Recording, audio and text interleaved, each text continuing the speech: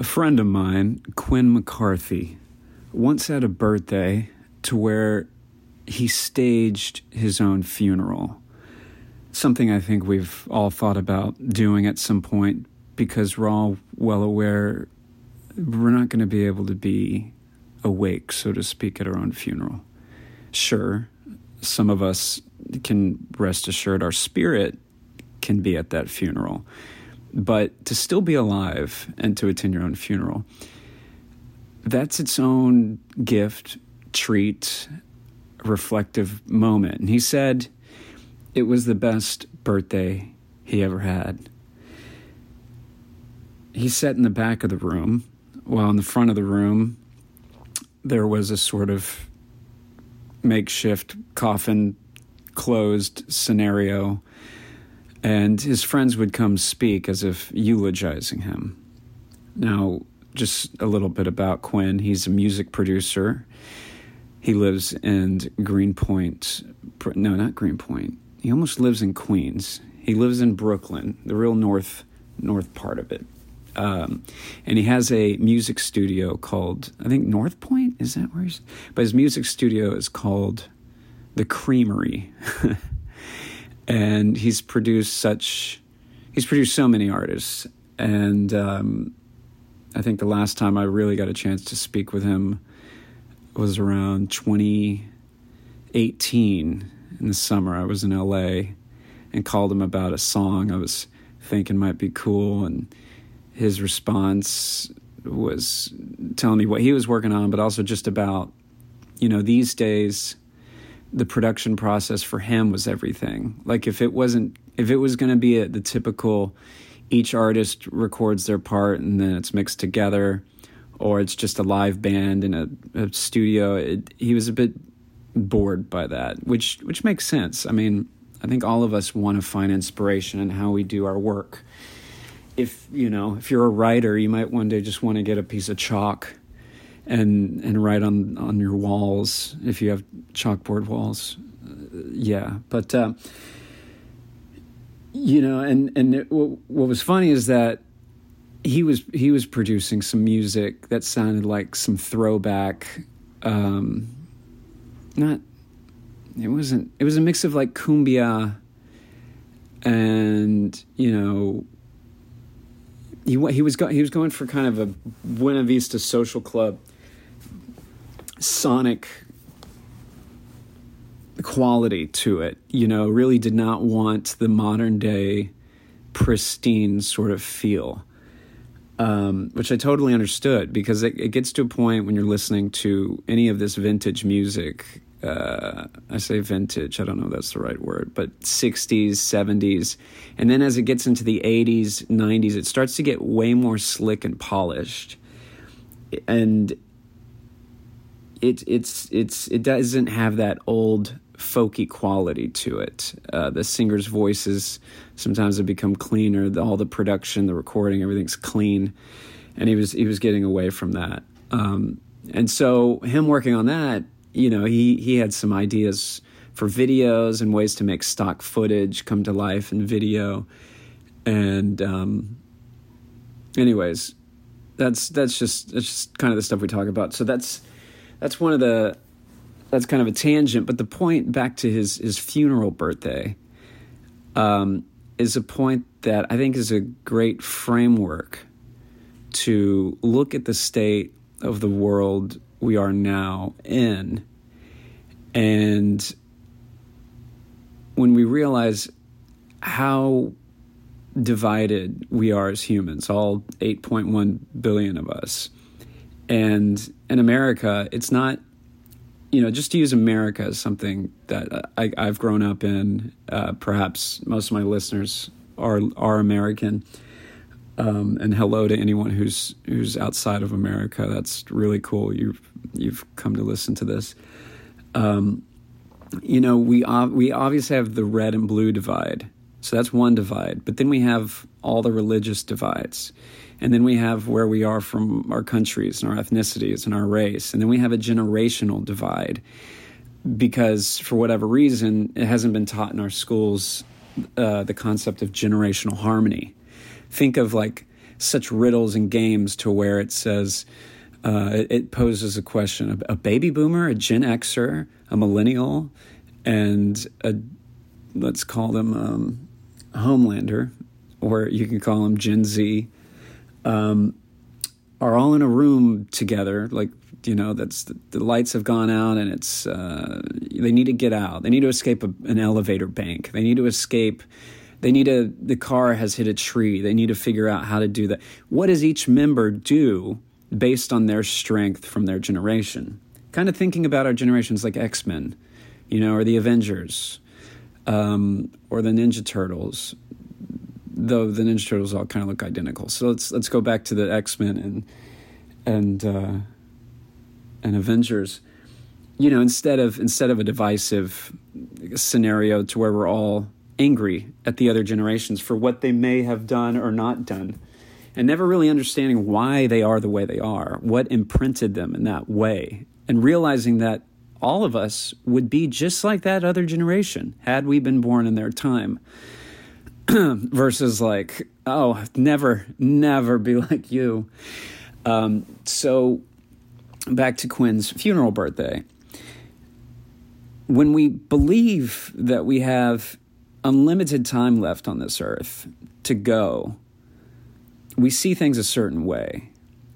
But if we had our own funeral birthday and we knew we could say it's coming up in 3 months, 3 years, 5 years, we're going to have a funeral birthday. And it's not a funeral birthday, it's actually going to be our funeral. Based off of things you might read about, or at least things I've read, gone down this rabbit hole of the overshoot world, the collapse world, the near-term human extinction world, the peak oil world. Just not to say necessarily we'll be extinct, but a lot of us are going to go bye-bye. Despite how optimistic you are about much of anything, what if we just say for a second, no one's telling you to stop being optimistic. No one's telling you to stop coming up with potential solutions out of our problems, or as the overshoot community says, predicaments that actually can't be solved. But if we can just all say we will be dying soon, would that be enough for us to put our differences aside and recognize that with the few remaining years we have left, we actually all deserve to laugh together, love together, enjoy being human together, deserve to not live in the guilt, shame, and fear that so much of religion has put upon us throughout time? Can we crawl out of that swamp? Can we stop being crabs in a bucket? Can we stop pulling each other down in a scarce mental perspective? In essence, can we have like a revolutionary Copernicus-inspired mental shift? And if you know Copernicus, if you don't know Copernicus, just a refresher, Copernicus was the scientist who said in a time when it was heretical and blasphemous to say such a thing, to say that it's not that the heavens and the sun and the stars move around Earth, the Earth moves around the sun and the solar system. And where he could voice that, where he could send that message, he was obviously met with know-it-alls who said, the Earth is way too big and clunky to go up and down a staircase every day. That was their kind of retort. That's how they solve things. Not that they didn't all use the staircase motif, but a bunch of dumb responses like that is what people used. And it took not 10 years, not 30 years, not 100 years, but a few hundred years for what we now look at as common sense and obvious. It took that long for it to soak in to the minds of the people, to where eventually we could move forward. Once there was this Copernicus, I think I put a T on the other word, mind shift. So that's kind of what we need once again. And unfortunately, going the morbid, macabre route, not just for the sake of it, that it's fun and it, because it's not fun, not just for the sake of, it's not random. There's enough folks whose jobs and identities are tied in with studying this stuff, who are saying, not only is it a maybe at this point, it's actually far past, it's written in stone. We are seeing the signs all around us of collapse, and we're not, as much as there's innovatives coming through to put Band-Aids and put fires out here and there. Think of a tree. Think of a giant, giant tree, and that tree grew out of a misaligned origin source, a misaligned dirt, a misaligned seed, if you will. And so the thing is falling over. Much of it's on fire. And yes, as the tree, I use this metaphor or analogy, one of the two, metaphor. The idea that it's grown out and has all these branches. All those branches from this giant tree are all the myriad vectors of problems we're dealing with. And so you can repair some of the tips of those branches. You can put the fire out. You can save some of the leaves on it. Birds might come back to that one area where you put a nice birdhouse and stuff. But most of the tree is decaying, melting, burning. And so you get where I'm going with this. It's just falling. You can't save the whole tree because you can't, with degrowth,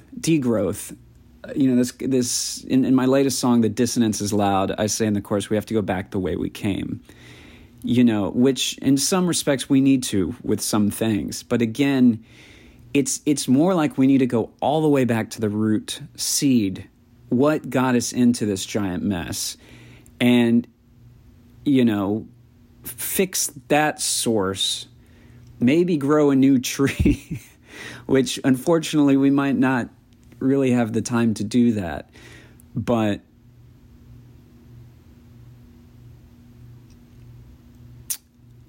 the amount of things that are fixing the world, my hope is that, yeah, they save the day. But a lot of more well-researched and smarter folks than I are just shaking their heads like, nah, not going to happen. We've got 88 civilizations in the past 3,000 years that have all gone boom and then bust. Because overshoot, using your ecological resources faster than you can replace them, is a Ponzi scheme inherent in civilization, to where we steal from the future. And the blame game isn't healthy, because blaming anything in the present, again, everything that exists are all the growths of this tree. So you're blaming, the real blame belongs in thousands and thousands of years ago. Like even past the agricultural revolution, the industrial revolution, these things that helped overshoot continue to happen. What the real problem point is when humans were able to see themselves separate from nature, and when we started having an anthropocentric view of just humanity first, and we can control the world around us. And anytime we think we solve something, that solution ended up creating a sort of problem or predicament down the line. And it's just been that over and over again. And then anyone who's able to rise to the top of any of these civilizations, and I don't want to say tribes, because there's enough evidence that shows good leaders and good tribes are not the same as the crooked, corrupt, power-hungry psychopaths that currently run stuff. You can read about that. I could talk about that later. But really just once we went down this road and a constant consolidation of power with those who were running these civilizations that would be created, it was just the same recipe over and over again. So why not, in the spirit of Pascal's wager, and if you're not familiar with Pascal, he also was a science guy, math guy, and he posited it just makes sense to believe in God, whether or not you truly do, because best case scenario, you go to heaven.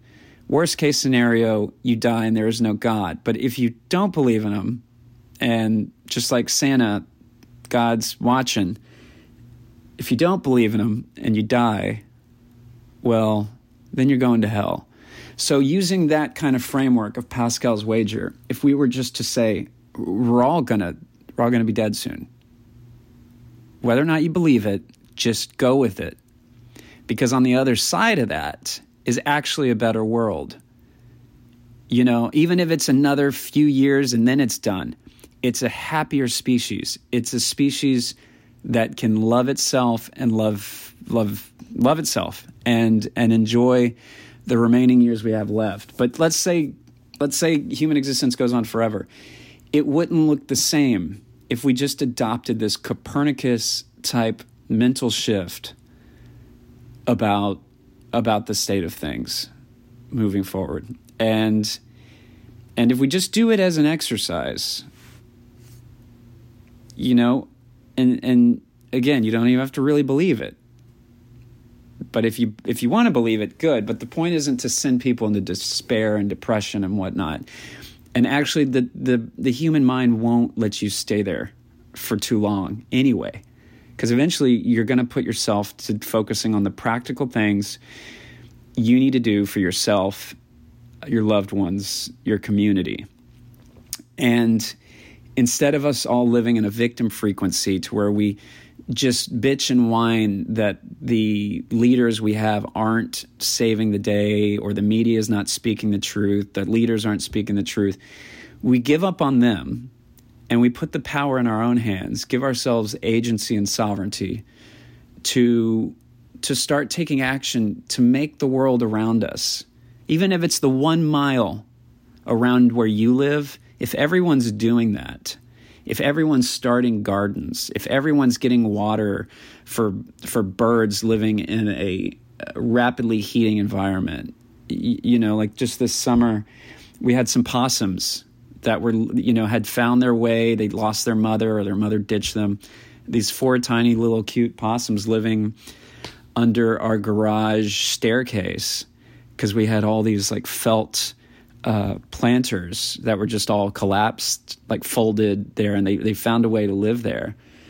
And, if you are a city person who's cut off from nature, you might be horrified that possums are living in your backyard, or raccoons, or anything like that.